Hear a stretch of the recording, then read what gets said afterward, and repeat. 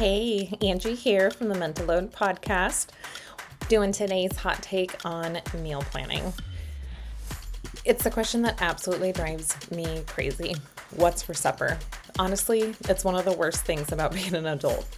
What am I going to feed all these humans at least twice a day, every single day, for my entire life? While it's gotten easier as our kids have gotten older, I still hate trying to figure it out. It's a mental bog that I just don't want. In a 2019 Pew Research survey, about 80% of mothers do all the grocery shopping and cooking for their families. In the 2022 State of Motherhood survey by Motherly, 55% of mothers say that they are responsible. There are tons of benefits of eating together as a family. I know it can be difficult in our day and age with work stresses, kids' activities, etc., but study after study shows multiple benefits of eating as a family.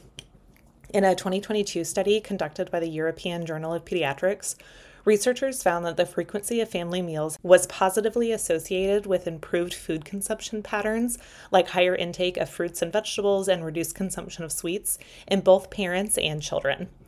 In a September 2022 survey, 67% of people said that sharing a meal reminds them of the importance of connecting with others, and 54% said it reminds them to slow down and to take a break, which we all need to do. In a 2022 study conducted by the Dialogues and Health Journal, for girls, better family meal environment quality at age 6 predicted an earlier bedtime, lower consumption of soft drinks and sweet snacks, more classroom engagement, and fewer behavior problems at age 12. In the same study, for boys, better family meal environment quality at age 6 predicted an earlier bedtime, less anxiety, and more pro-social behaviors at age 12. 59 of the respondents said that they are more likely to make healthier food choices when eating with other people and have difficulty aligning schedules with their friends and family to do so, according to a 2022 survey.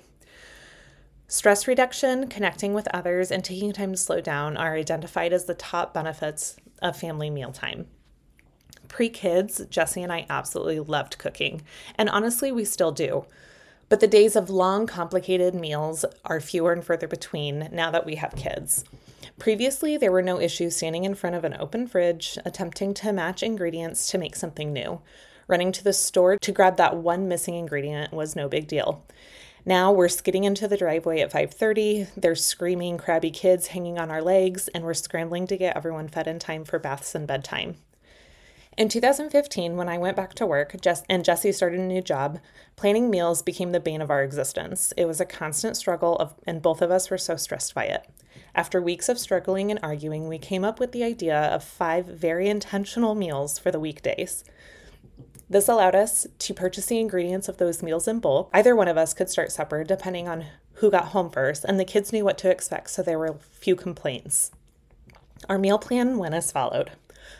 Monday, we did a dump crock-pot meal. This allowed me to prep everything on Sunday evening when there was actual time, and then throw everything in the crock-pot Monday morning before I left for work, and we had a hot meal when we arrived home.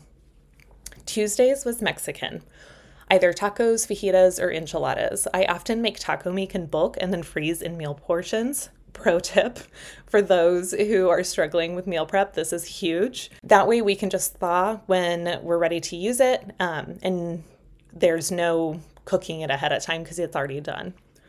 Wednesdays was breakfast for supper. We'd mix it up with pancakes, waffles, French toast, biscuits, eggs, bacon, and or sausage.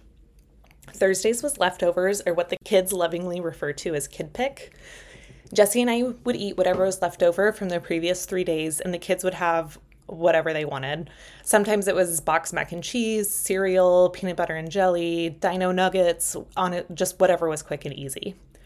Fridays evolved over time. Initially, Jesse was working on Friday nights, so I would often go to Costco for that week's produce, and me and the kids would eat in the cafe. I could feed all of us for less than $5. Once he stopped working Fridays, we started to rotate noodles with red, white, or cheese sauce, depending on that week's plan. Saturday and Sunday were the days that we would experiment more and cook what was ever on sale at the grocery store that week or a different recipe that we wanted to try. When we've shared this meal plan with others, occasionally I would get feedback, "Don't you feel like you eat the same thing all the time?" I would get so bored. And honestly, only sometimes did I feel that way. Because it was more theme-based than actual meal-based, it felt like we had enough variety. The kids knew exactly what to expect and would start to get excited about the different days and choose something within that theme. It gave the kids some autonomy on what they ate while also freeing up some mental capacity for both me and Jessie. And really, if you think about what meals you eat as a family in a 2-week period, I bet you could likely group several of those together to complete a couple of different themes. As our kids have gotten older, we've strayed away from being strict about the daily themes, but anytime we are struggling with our capacity or lacking creativity, we fall back to, well, it's Tuesday, so tacos it is. The kids' palates have grown, so there is a lot more flexibility now. Jessie also works from home, so it's quite a bit easier to have meals that require just a little bit more prep time. I continue to have a love-hate relationship with feeding the family. I really do love cooking. It's just one more decision to add to my mental load. But Jessie and I working together to find that tentative plan that worked for our family in that time really made a difference for both of our mental loads. I would love to hear what has worked for you and your family. I certainly know that my plan doesn't work for everybody. I appreciate everybody joining today. This is a quick one, but that's kind of what these hot takes are for.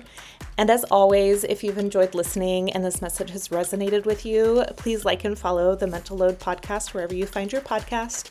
Share with a friend, coworker, or family member. It really helps independent podcasters like me and Caitlin reach more listeners. Thanks. See you later.